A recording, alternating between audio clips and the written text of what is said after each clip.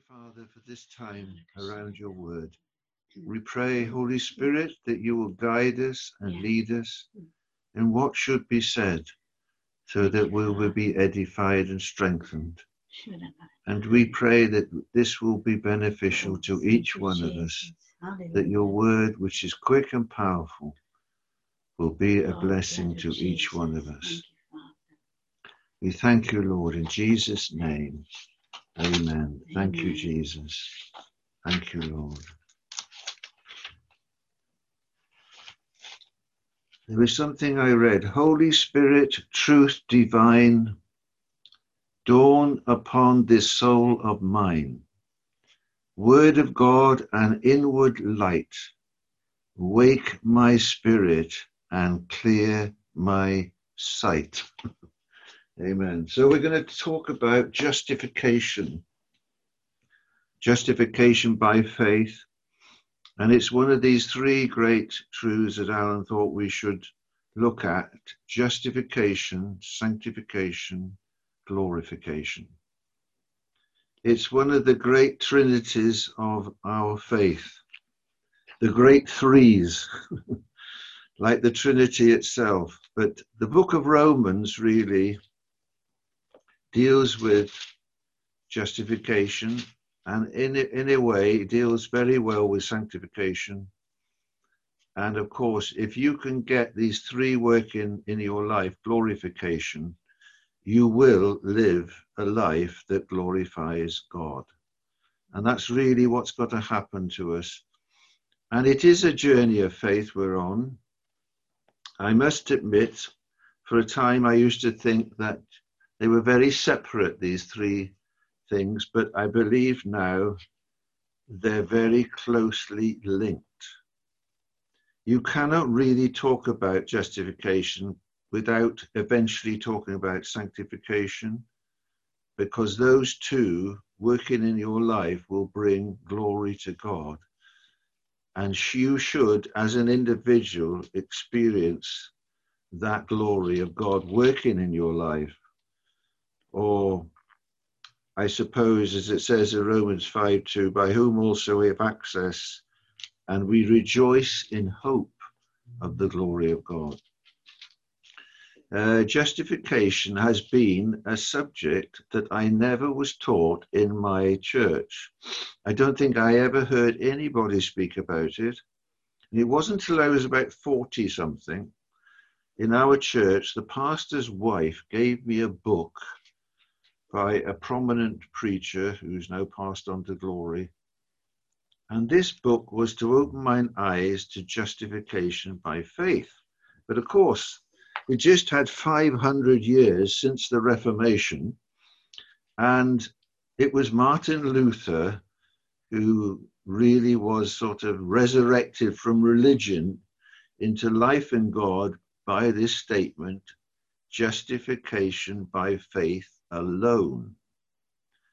Meaning that you don't really need to add anything to it, because God is our justifier in Jesus Christ, and we cannot produce anything that can merit ourselves before a holy and just God to say that we are just in our own right. None of us can say that, because we have all failed and we've all sinned in Adam. For it says in Romans 3:23, we've all sinned and come short of what? The glory of God. So this is the real tenets of salvation, these three great pillars then that hold it up. And the whole purpose of our salvation is to bring us to the glory of God, because that's what Adam had. Adam had a perfect union with God. He was inherently righteous, but that state he was in was called the state of innocence. And when he was severely tried, or both of them, Adam and Eve, by Satan, of course, they fell to his temptation to do something that God said they shouldn't do. And so this is the fall of Adam and mankind in him. As a young Christian, I used to get quite upset about this idea that Adam had failed and I had to suffer because of what he did. And it took me a long time, really, to grasp that probably if I had been there, I would have done exactly the same thing. And it was almost like the Holy Spirit was saying what it says in Romans 3:19. Now we know that whatsoever things law is said to them that are under the law, and this is it, that every mouth may be stopped, and all the world may be guilty before God. One of the great preachers of the last century said, until a person stops mouthing off about God and turns and humbles himself and repents, he's never going to come to a place where he accepts that he alone in his own self can never save himself. It's a bit like Jonah in the bottom of the whale in the bottom of the ocean, who said, oh, salvation is of the Lord. What a revelation he had. He was a prophet, anointed of God. But he suddenly got the revelation that there was nothing he could do to save himself. So, justification. Always remember, when I got married, there was a fellow, a pharmacist, like Irene's father was a pharmacist. In fact, he finished his training with Irene's father. And his daughter was bridesmaid in my wedding. And he retired, and he was in his 80s, and he left this denomination he was in. And I didn't like to ask him why he'd left, but obviously something had happened. And it turned out in the end, it was all about this justification and righteousness. And so I said to him, why do you think we've been brought up in churches that have never taught us and preached justification by faith? And his reply was this: well, you see, they don't want us to know too much because they want to keep control over us. Well, that's religion, isn't it? Yeah. You see, the great thing about Henry was, when I came into these glory meetings, I realized I was in a lot of religious thinking. And it wasn't till I got really born again and set free in those meetings, I began to realize that what I had been in was not what I was in now. And the great majority of believers in the church today, they believe in forgiveness of sins and baptism, maybe. Some believe in the baptism of the Spirit, some don't because they're cessationists. But around this area we live is all forgiveness of sins and water baptism. If you talk to somebody about being justified, they think you probably come from another planet, you know. Well, where do you get that from? But if you read Romans 3 and Romans 4, this word just keeps on cropping up. In fact, it is the whole theme of, and I can understand why Martin Luther got so excited. And of course, he got liberated from religion. And of course, the church got very upset with him, and they tried to, I really think they tried to do away with him, actually. And some powerful person in one of the countries there, don't know the exact history, but they protected him from, you know, death. The religious establishment. Yeah. Well, the religious establishment didn't really like Henry. They told me this, that, and the other, and I thought, oh, well, if you think that, I'm off. But I had a bit of a wrong attitude to them. It took me a long time to have a right attitude towards them, because when you've been in something that you don't, and this is the whole point about our salvation. If you just think that you're a forgiven sinner, well, you know, you've got this sort of church mouse mentality that thinks, oh, well, you know, I'm just a forgiven sinner. That's all I am. Well, you're not, because the Roman epistle says so many things. This scripture say in Romans 3:4,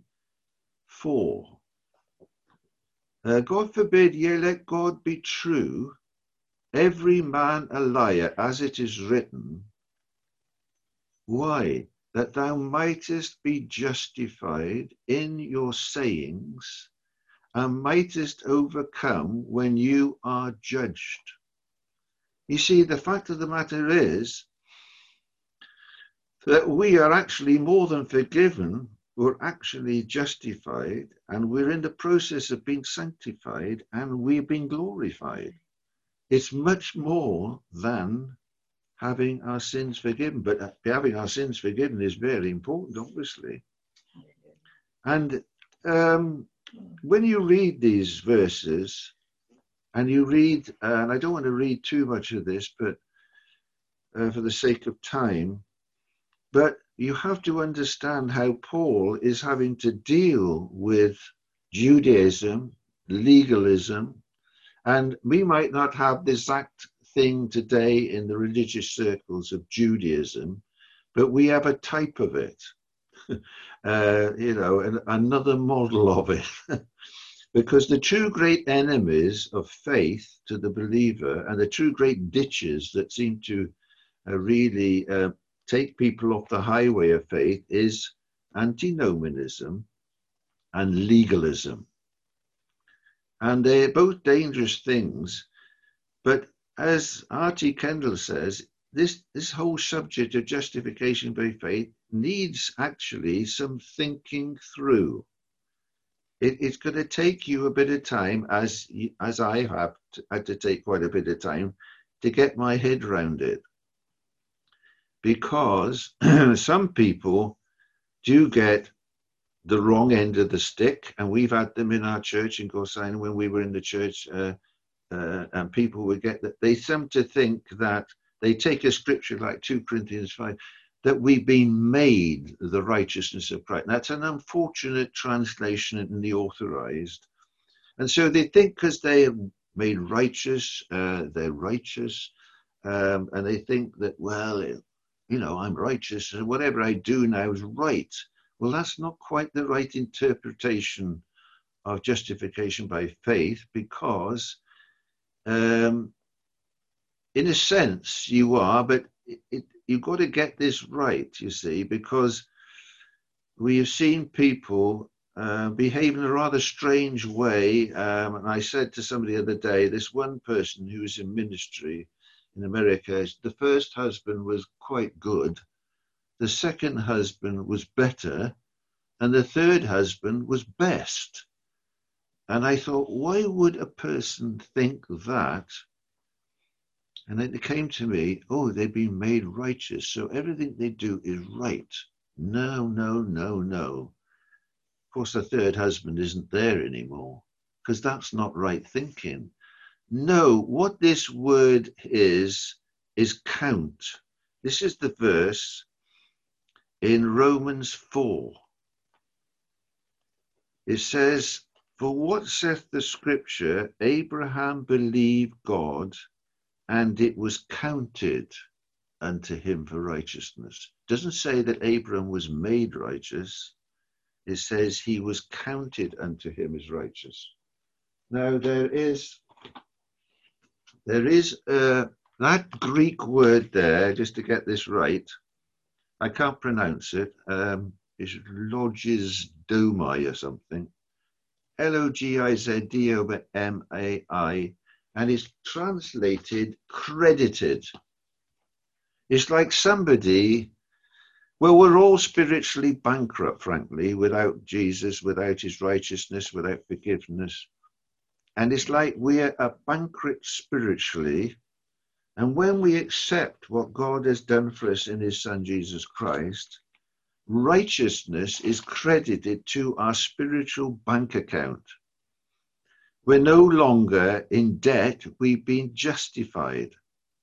It's like we've been in the court of heaven, and we come in, and as we said, we've been, and God says, oh, I accept that person's confession.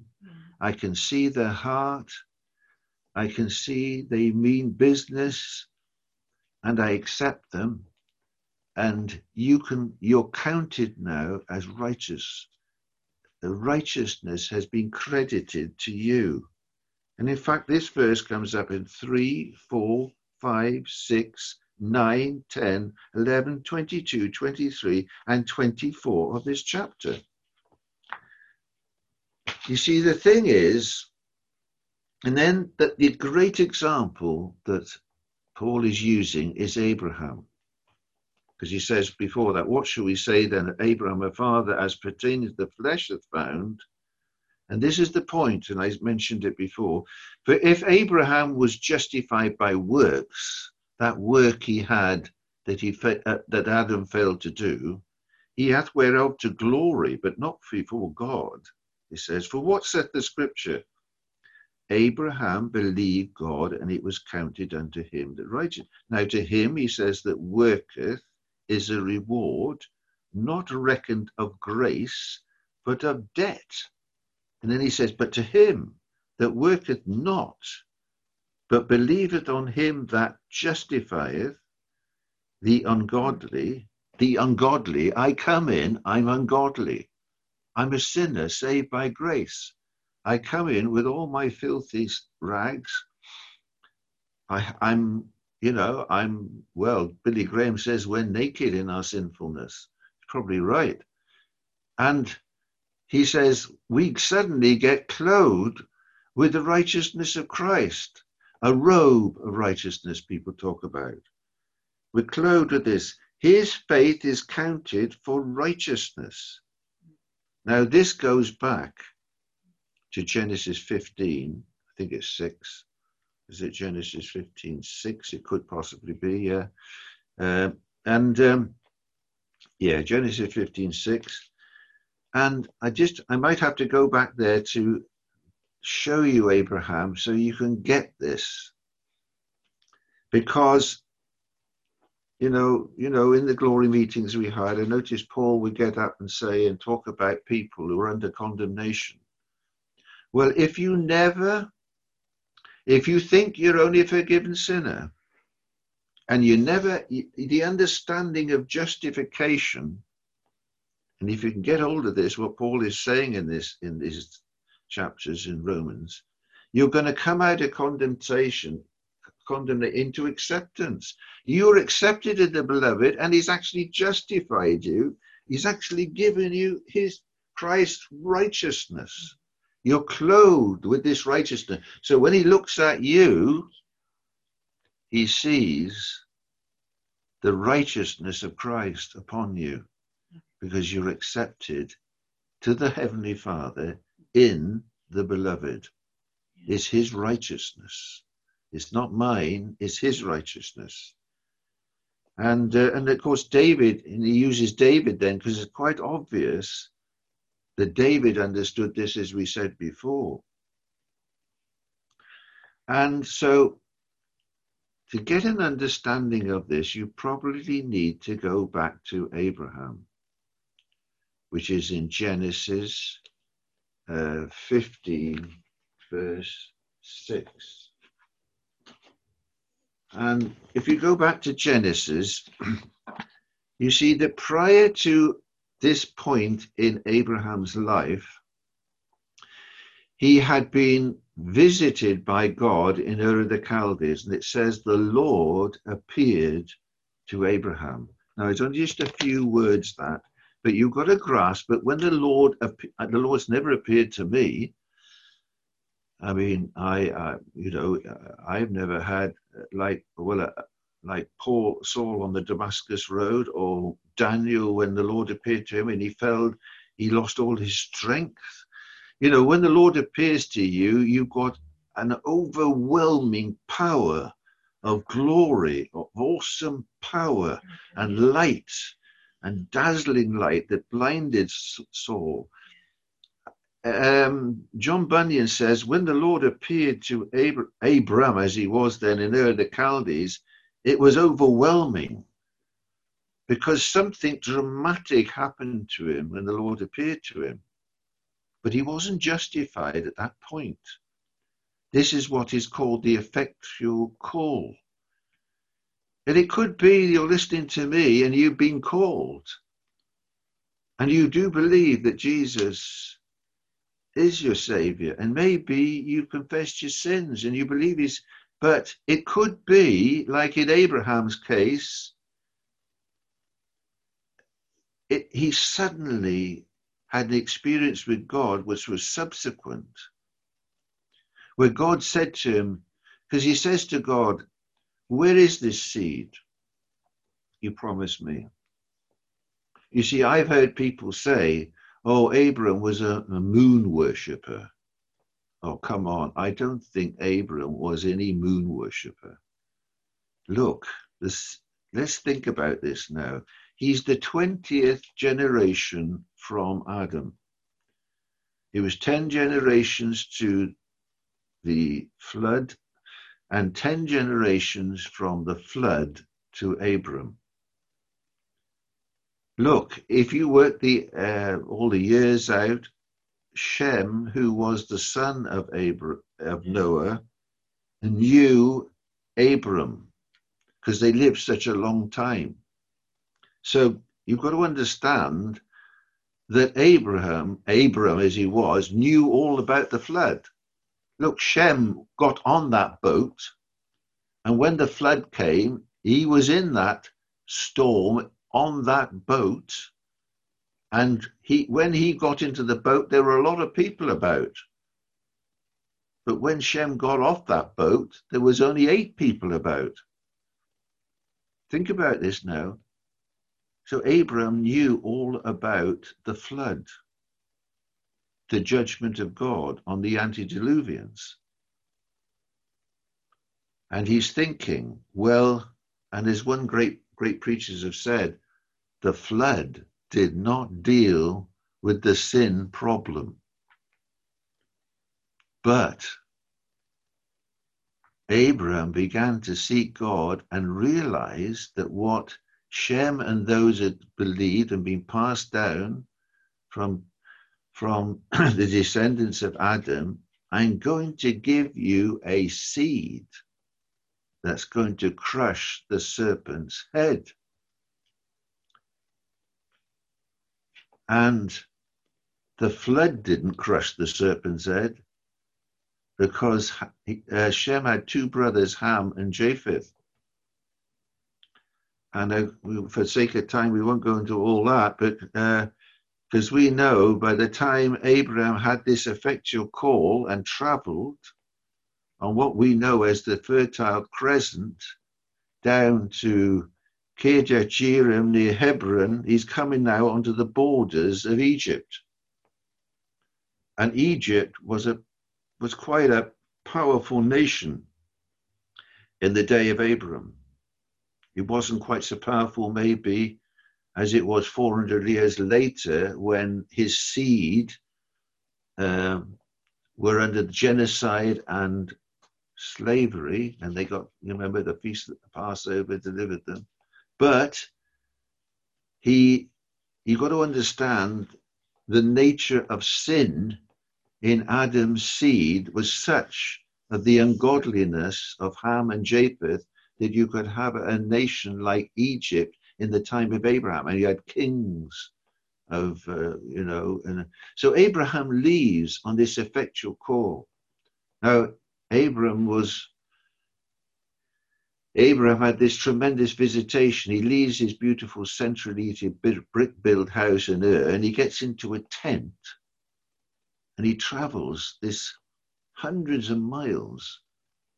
But he's got with him his father and his nephew Lot. Now, he gets to the top of the Fertile Crescent, that's Haran, and he gets stuck there. You know, a lot of people get called of God And because of associates, they never really get to where they want to go and find God in the way they want to find him. And eventually he dies, this person, Aaron, I can't remember his name for the sake, and then he travels down into Egypt. So he has one test and trial to get over in Haran. He's getting over it. He eventually gets to Canaan, where he's supposed to go. But when he gets to Canaan, there's a famine. And in this famine, he decides to do something he shouldn't have done. He makes another mistake. He delayed in Haran. Now, he goes down to Egypt. And when he got down there, the rulers, the Pharaoh in Egypt fancies his wife. Now look here, what is Abraham believing? He's believing for a seed in Genesis 12 that will bless the whole earth. And Galatians 3 tells us that is the gospel he believed. So we're talking about the gospel here. And because God has mercy on Abraham, really, when you work it all out, he's learning to walk by faith. Look, I'm learning to walk by faith. I don't know about you.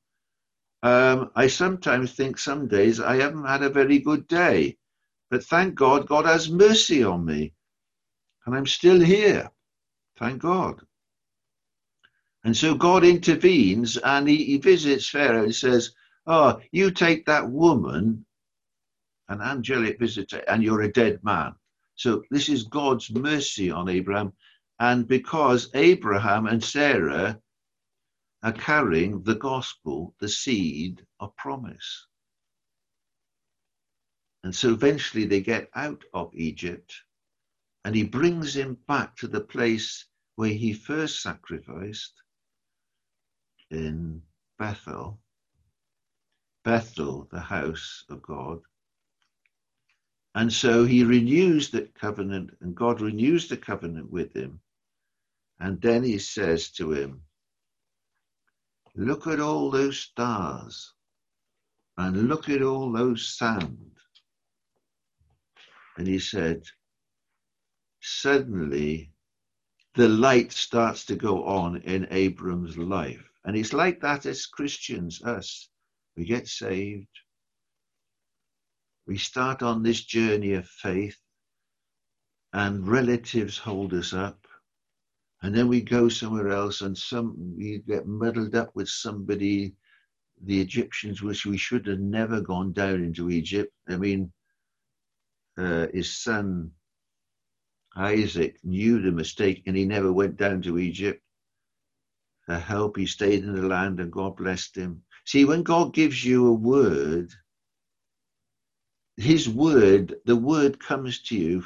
Whatever that word is, you've got to believe it because it will not fail you when you believe it. But now he's on a journey of revelation and faith and an unfolding of this great plan of the gospel. He is the original seed of the gospel because he's going to have a son that is not born naturally, but born of promise. So you've got to grasp that what Abraham is believing for is a son. And he comes to this point and he says, fear not, Abraham, or Abram he was then, I am your shield and exceeding great reward. Look, when you're in trouble, and I think Abram was wondering how in the world it's going to be, and he says, I'm going to give you a seed.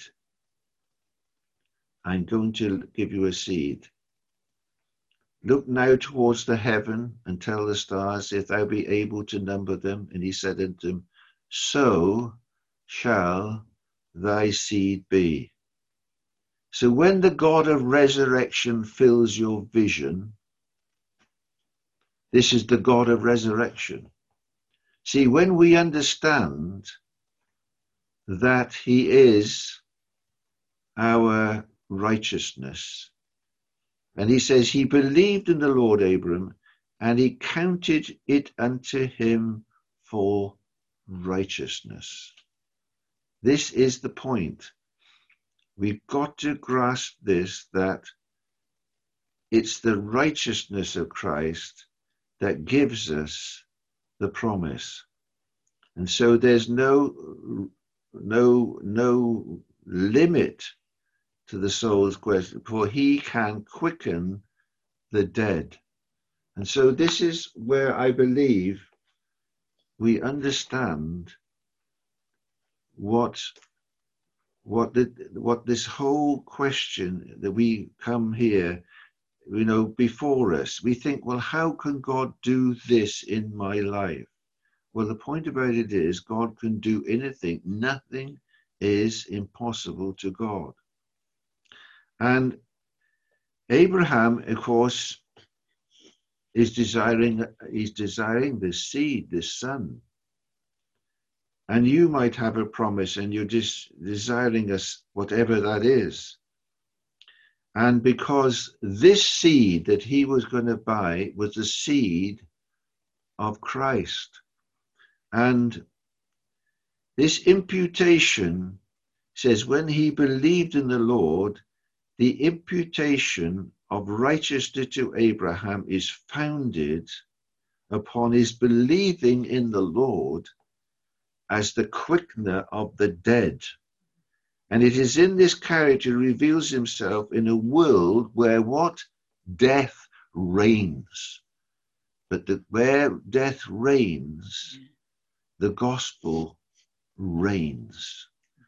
And this is the whole point that we see, because he was counted unto him for righteousness. So as a believer, we got to move from believing our sins are forgiven, but we've been credited Christ's righteousness. And this is the whole point of the gospel, because God is not the God of the dead. He is the God of the living.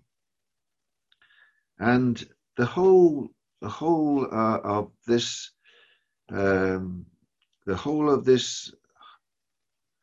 sonship, we're coming to sonship and heirship. We're being heirs and joint heirs with Christ. It's taking us out of ourselves, because only God can adopt us as sons and daughters of the living. He alone can impute righteousness to us, and both are connected by faith into him who is the one that raised up Christ from the dead. We were dead in trespasses and sins, but when we accept Christ and his righteousness, we are changed, we are quickened, we are made a new people. And he looked up to heaven's vaults, Abraham did, as it were, and he said, you see the stars, you see all those stars and the sun. He said to Abraham, that's what your seed is going to be like. And yet Sarah's womb was dead and he was dead. But what's impossible to God is not impossible to man, is not impossible with God. And so we see the resurrection power of God working in Abraham's life. And he says to him, you see all those stars and you see all that sand, that's what your seed's going to be like. And this is the tremendous work of grace that must happen in our lives. The progressive revelation of the gospel in your life has got to come like it came in Abraham's life. He is the father of the faith, and we all come into him. And so we have a man and a woman that cannot have children, but they're quickened. It says that, and you that were dead in your sins and the uncircumcision of your flesh hath he quickened together with him, forgiving all your trespasses. Colossians 2:13. Hence, therefore, sonship is founded on resurrection and stands connected with perfect justification, perfect righteousness, and perfect freedom. And what a wonderful thing that is. You know, when Jesus talks about the prodigal son, and he gives this parable of the prodigal son, when the prodigal son returned, he couldn't allow his son to sit at his table with his rags on.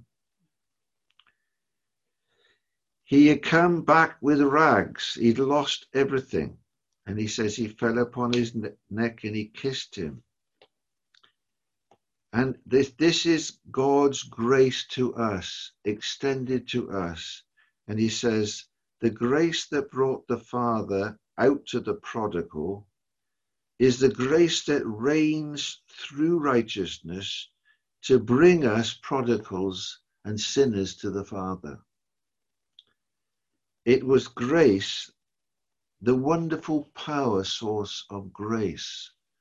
And whatever state you're in tonight, wherever you are spiritually in your journey of faith, God wants you to move on to come to know him more and more.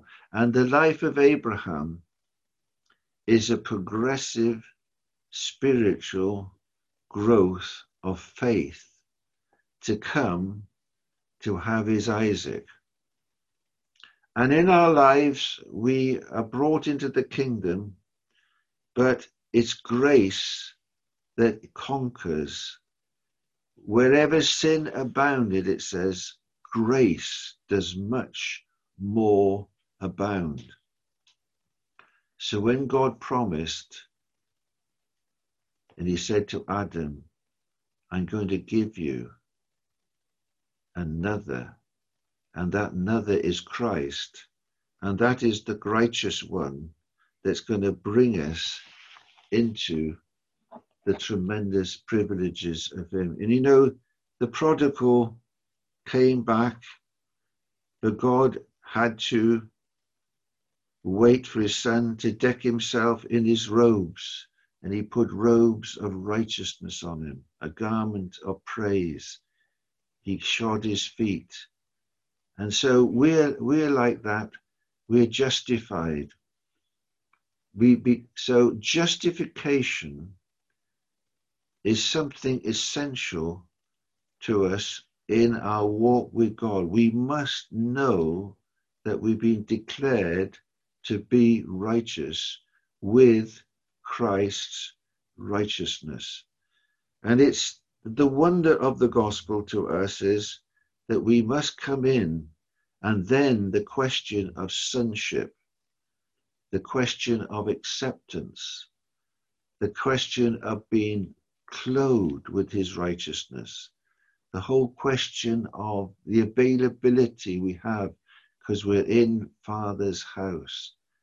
And you know, this whole thing of understanding our position in Christ, because grace that brought the Father out to the prodigal is the same grace that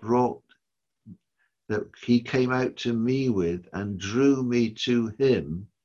And it's this grace that is in the Father. It's been grace had the Father weighed for the Son, and he decks us with that robe of righteousness and garments of praise. And he sheds our feet with the gospel of peace. He puts a ring on our finger, and he says to him, we're accepted in the beloved because, Father, we're clothed with the righteousness of Christ. And this is a wonderful thing, that we're part of a household now of faith. And it's this faith that we're learning We're learning to walk by faith and not by sight. And faith comes how? By hearing, and hearing by the word of God. And when we look at Abraham, we begin to realize that our justification is something that's imputed to us. But as we go on, if we go on in this study, we'll understand it's not only imputed to us, we're just counted as righteous, but as we go on in fellowship with God, it's imparted to us. And so we become and we grow up in the faith. And the life of Abraham shows us the power of the gospel to change us from being who we were to what Christ wants to be. So it's justification, it's sanctification, and it's glorification. But these are three things, and yet they're one. They're like God, Father, Son, and Holy Spirit. They are the foundation of our gospel. We have to understand that we cannot save ourselves, that we can't produce a righteousness that's good enough for God. It's Christ's righteousness that covers us. And that righteousness, we are accepted by the Father, and we're now his children, and we cry, Abba, Father. And we got to learn to live this life of faith. And we're not going to find it that easy as you study the life of Abram, because when he was called, he was just Abram. But as you study his life, he became Abraham, which of course is the fulfillment of Pentecost. You have Passover, Pentecost, Tabernacles. Passover brings us in, closes the righteousness, but Pentecost fills us with the Holy Spirit. And that infilling and continual filling will give us tabernacles. We become a habitation of God through the Spirit, that we are enabled to live the life of faith because we're living in the Spirit. And you might fail, and this is a learning process. Abraham's life, he got stuck in Haran to start with. He then ended up in Egypt. He shouldn't have got stuck in Haran, and he shouldn't have ended up in Egypt because they fancied his wife. He nearly lost his wife and his life in Egypt. Well, that's the world. Egypt is a type of the world, and sometimes God has to extricate us like God extricated Abram from Egypt. And you can read all about it. But he brought him back. He brought him back to Bethel. He brought him back and he renewed, and he said, look here, I'm going to count you as righteousness. It says Abraham believed God and it was counted unto him for righteousness. So we are the believers. It's not just a forgiven sinner. We are actually clothed with the righteousness, a robe of righteousness. And this is the story of the prodigal son. He had to have his rags taken off. He had to be washed. He had to be cleaned. And he had to be clothed with the robe of Father's house, a ring on his finger and shoes on his feet. And that's how we are. We are accepted in the beloved. The Father accepts us in the beloved, and he calls us his sons and his daughters, and we've been adopted. And this is the progressive revelation of the gospel. We come in our filthy rags, and he takes them off and he dresses us, he clothes us. with the garments of praise and the robe of righteousness. And we become part of the household of faith.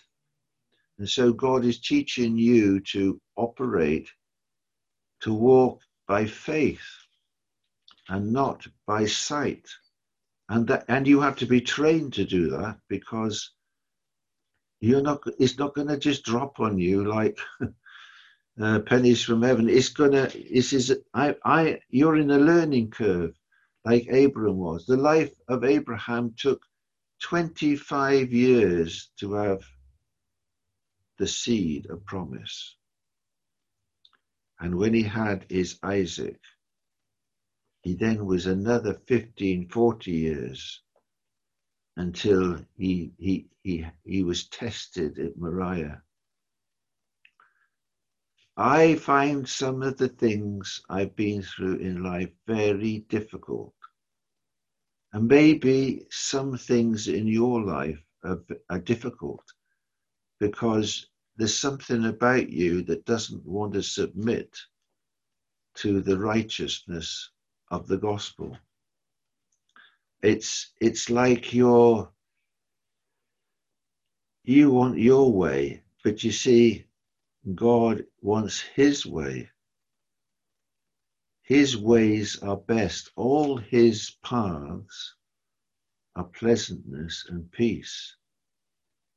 But how many people have been derailed? How many people have lost their inheritance? How many people have started out well, like the parable of the sower? Only 25% actually of the seed sown actually get it. So I want to be one of those that get it. And when I fail, to repent quickly, and so I can walk the walk and talk the talk of faith.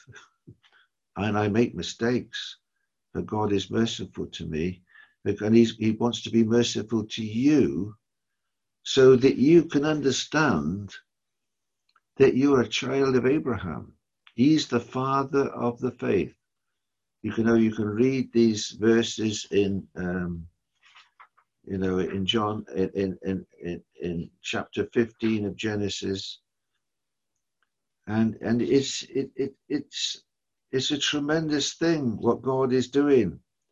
For this is the word that God gives to you, as he gave to Abraham. He said, "Fear not, whoever you are.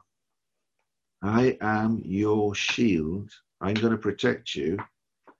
And I am your exceeding great reward."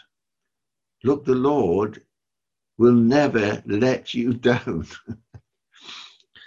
He cannot fail, because you're not only forgiven, but you've been declared righteous with the righteousness of Christ.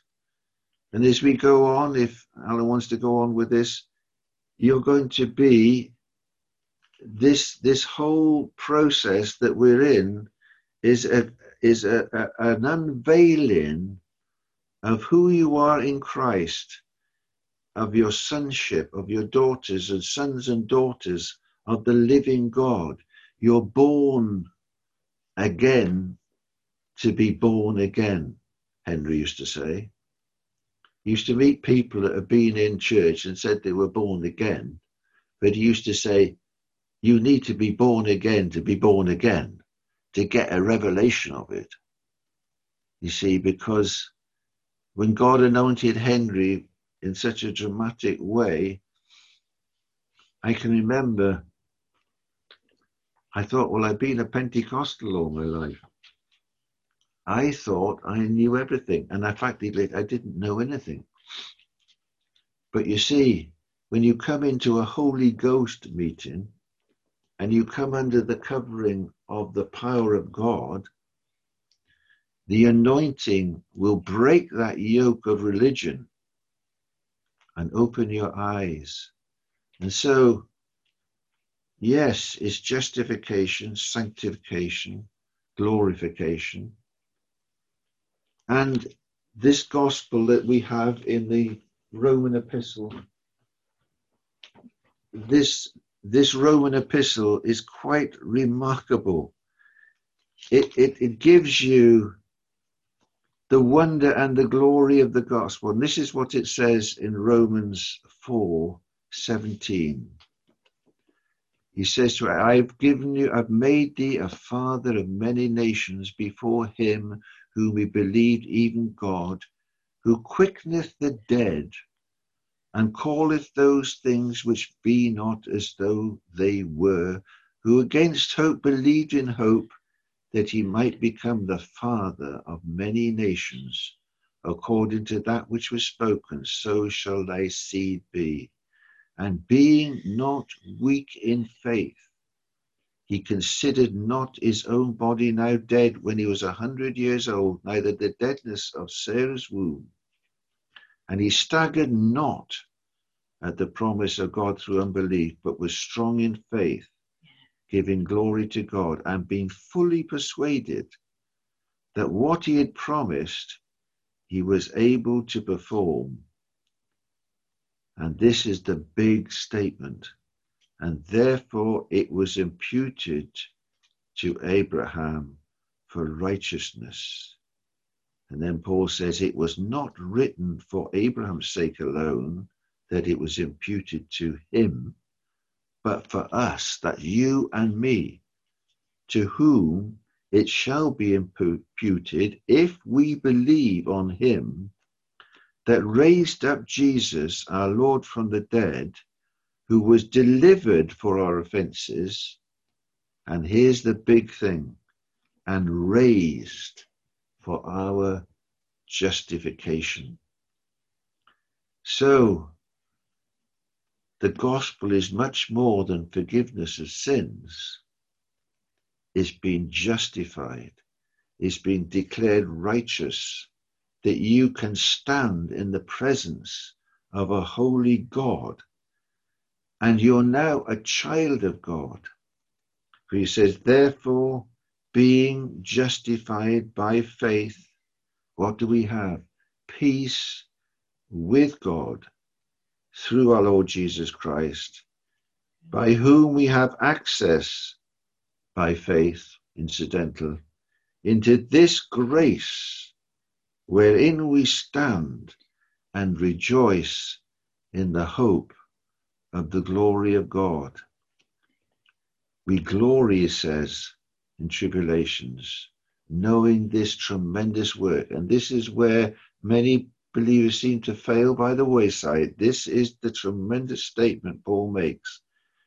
Knowing that tribulation works patience, and patience experience, and experience hope, and hope maketh not ashamed, because the love of God is shed abroad in our hearts by the Holy Ghost, which is given unto us. And that is the power of the Spirit of God that works in us, so we understand clearly who we are and what we are. He says, much more than being justified. So we are sinners, saved by grace, but we're much more than that. We are justified. We are declared righteous. And then Paul says, for if by one man's offense, Adam's offense, death reigned by that one man, much more they that receive the abundance of grace, the gift of righteousness, shall what? Reign in life by one Jesus Christ. Therefore, as by the offense of one, judgment, as Adam came upon all men to condemnation, so by the righteousness of one, that's our Lord Jesus Christ, the free gift came upon all men to what? Justification. I'm more than forgiven. I'm justified. I'm declared righteous. I am covered with the righteousness of Christ. So he says, if by one man's disobedience many were made sinners, so by the obedience of one, Jesus Christ, many be made righteous. What a wonderful gospel this is. I have been brought out of sin. I've been brought into my Father's house, and he's clothed me with his righteousness and the garments of salvation. And he's brought me into a place where there is no condemnation. There is absolutely no condemnation. Henry's favorite verses was this: there is therefore now no condemnation to those who are in Christ Jesus. What a wonderful place, for the law of the Spirit of life in Christ Jesus has made me free from the law of sin and death. It's tremendous. What a tremendous gospel we have. But I have to walk in it. And so this whole book of Romans, wow, what a wonderful book it is. You just don't know where to start and where to finish. But you can read it for yourself. Just read it and ask the Holy Spirit to reveal to you the wonder and the glory of this gospel, because we are inheritors of everything that Jesus said.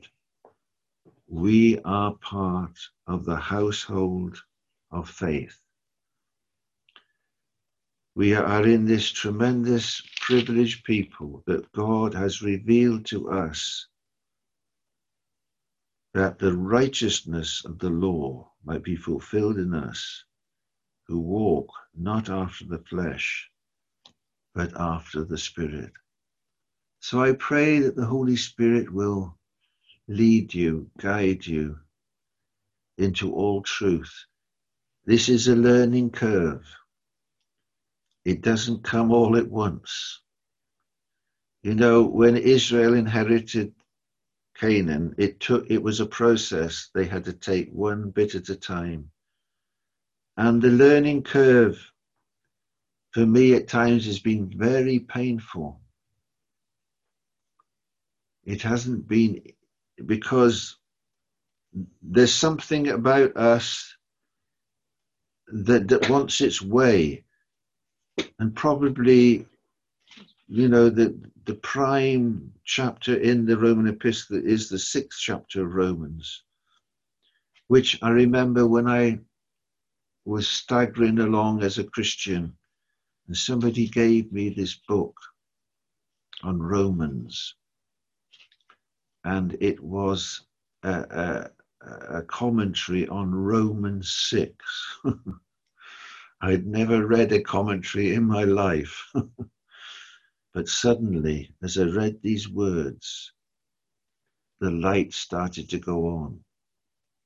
And progressively, I began to understand who I was in Christ. For it says, he that is dead is freed from sin. So me, myself, and I, myself, went to the cross and was crucified and died. And that old man that it speaks about in Romans 6 got buried. He died and got buried. And they've been raised a new person. Well, that's virtually what happened to Abraham. He suddenly got rejuvenated, and he had his Isaac, and so did Sarah.